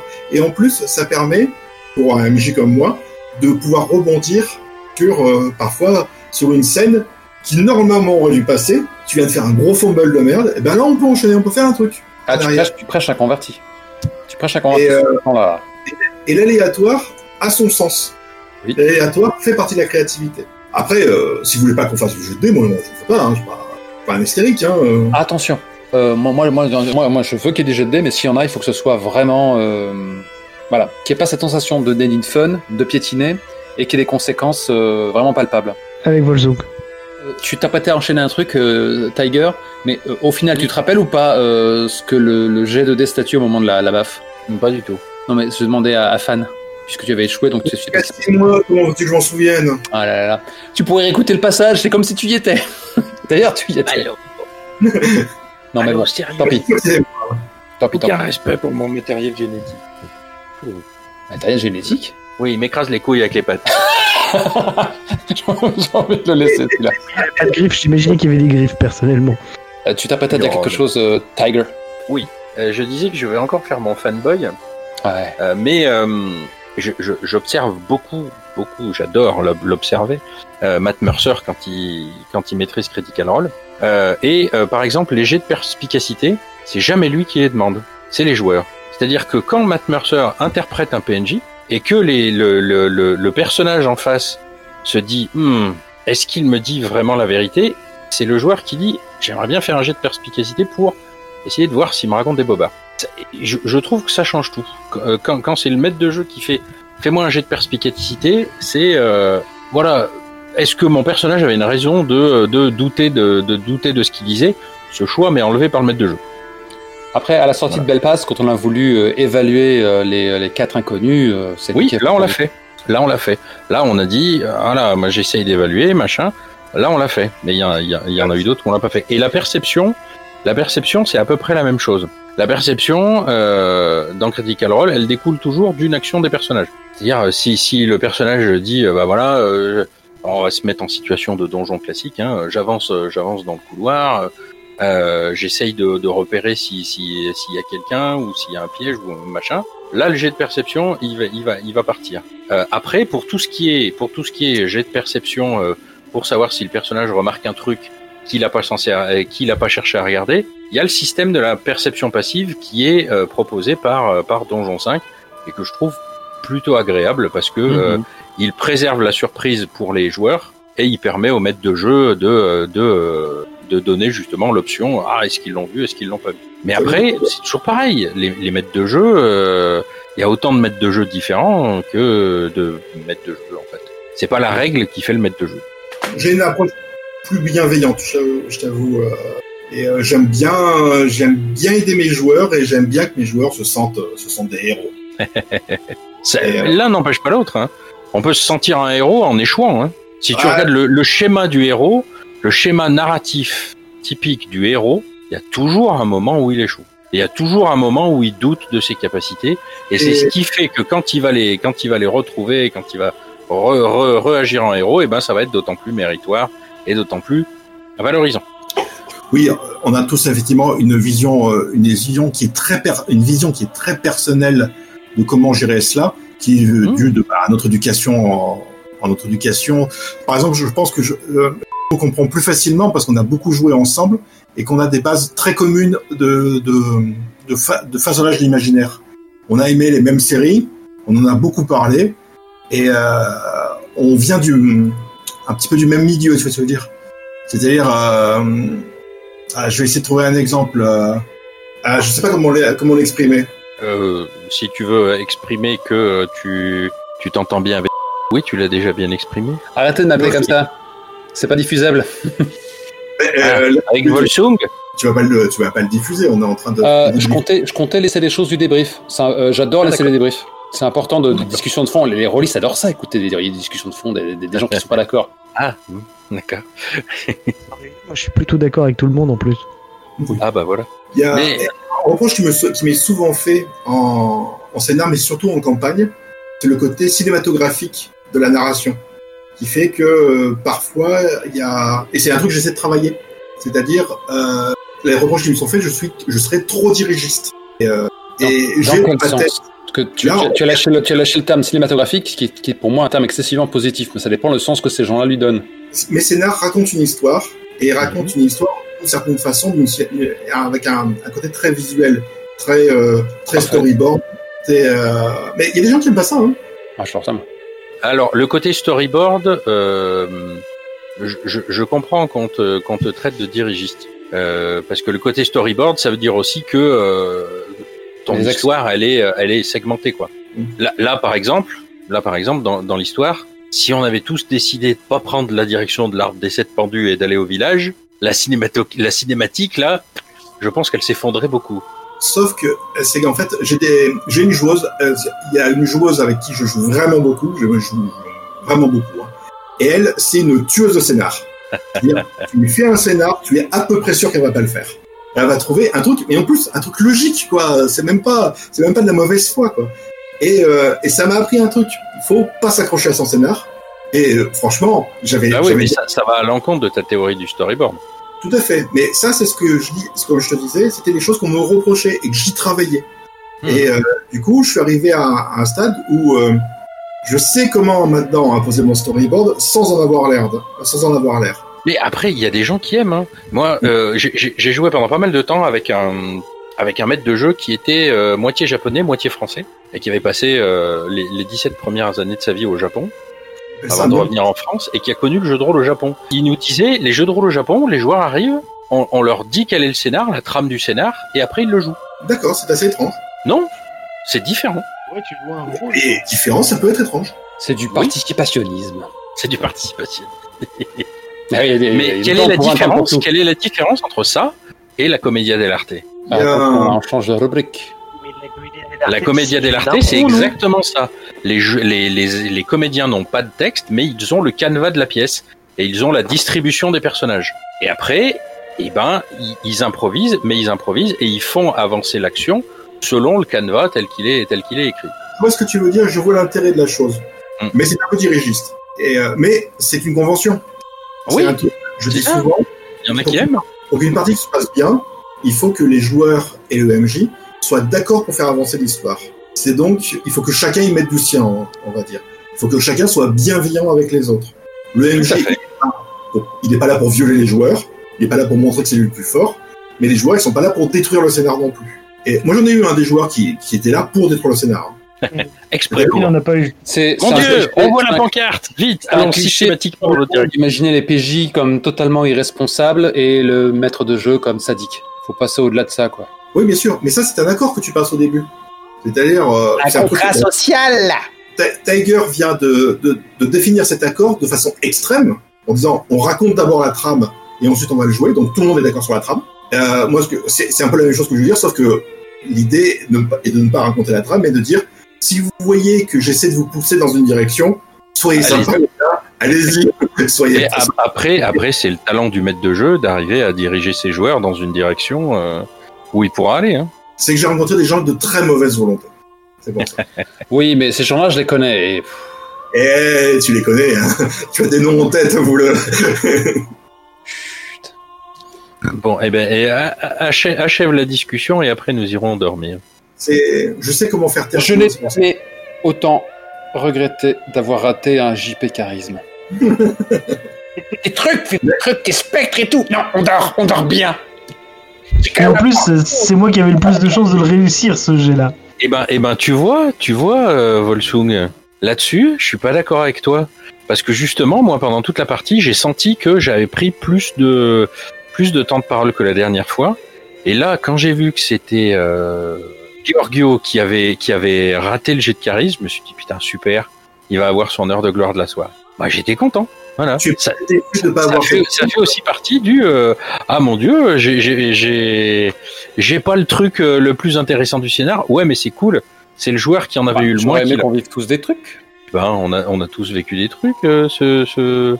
La dernière fois, t'en as vécu plein, moi moins. Là, voilà. Du coup, j'ai raté l'occasion de roleplay en espérant qu'il se passe des trucs pendant la nuit et qui sont arrivés à un seul PJ. Du coup, voilà quoi. Ah là là, l'autre il cherche la récompense en fait. Vous voulez en parler, ma pauvre dame? Moi, c'est juste je te dis, j'ai la sensation quand la partie se fait qu'il y a des cases à cocher et j'ai l'impression qu'on en a raté certaines pour que la partie. C'est pas grave. C'est la vie, c'est le jeu de rôle. Mais du coup, ça me ramène à ce moment où il y a le petit père Grégory qui me demande, vous voulez en parler, madame? Non, je peux pas parce que tu comprends, il va y avoir sans doute une séquence effrayante juste après et je voudrais pas la repousser. Et du coup, j'ai pas eu une scène de roleplay qui aurait amené quelque chose. Alors tu comprends, monsieur Grégory, voilà les soucis avec mon papa. Voilà, tes motivations pour ne pas la faire, honnêtement, là c'est ta faute. Hein. Je suis d'accord là-dessus. Le rythme est tellement lent, tu vois, du coup je me dis merde. Mais voilà, encore une fois, t'as fait passer ton podcast avant la partie. Peut-être. Et il est important que le rythme soit lent parce que l'idée de cette histoire, c'est de poser une situation. Écrire une histoire d'horreur, c'est pas mettre du gore partout avec un connard qui tranche des tines à coups de tronçonneuse. Ouais. C'est d'instiller une impression. Et c'est super dur, ça prend du temps. Et je dis pas que j'y arrive, je dis que j'essaie. Non, il y a quelque chose. Hein. Moi, j'ai quand même bien aimé ma session. Hein. Et dis-toi que ta déception de pas avoir fait le cauchemar, d'accord, Solo Flow, dis-toi que tu peux avoir la satisfaction que Solo Flow l'a fait et que ton ami a pu avoir un bon moment. Et voilà. Ça faisait longtemps qu'en jeu de rôle, j'avais pas eu autant de frissons, c'est certain. Ah, cool. Sur cette petite scène ? Ouais. Je peux faire pire, hein, je suis tout de suite. Il peut. Très bien, fais-le. Il y a des titis qui ont quitté la pièce. Hein. Non, ne lui donne pas d'idée.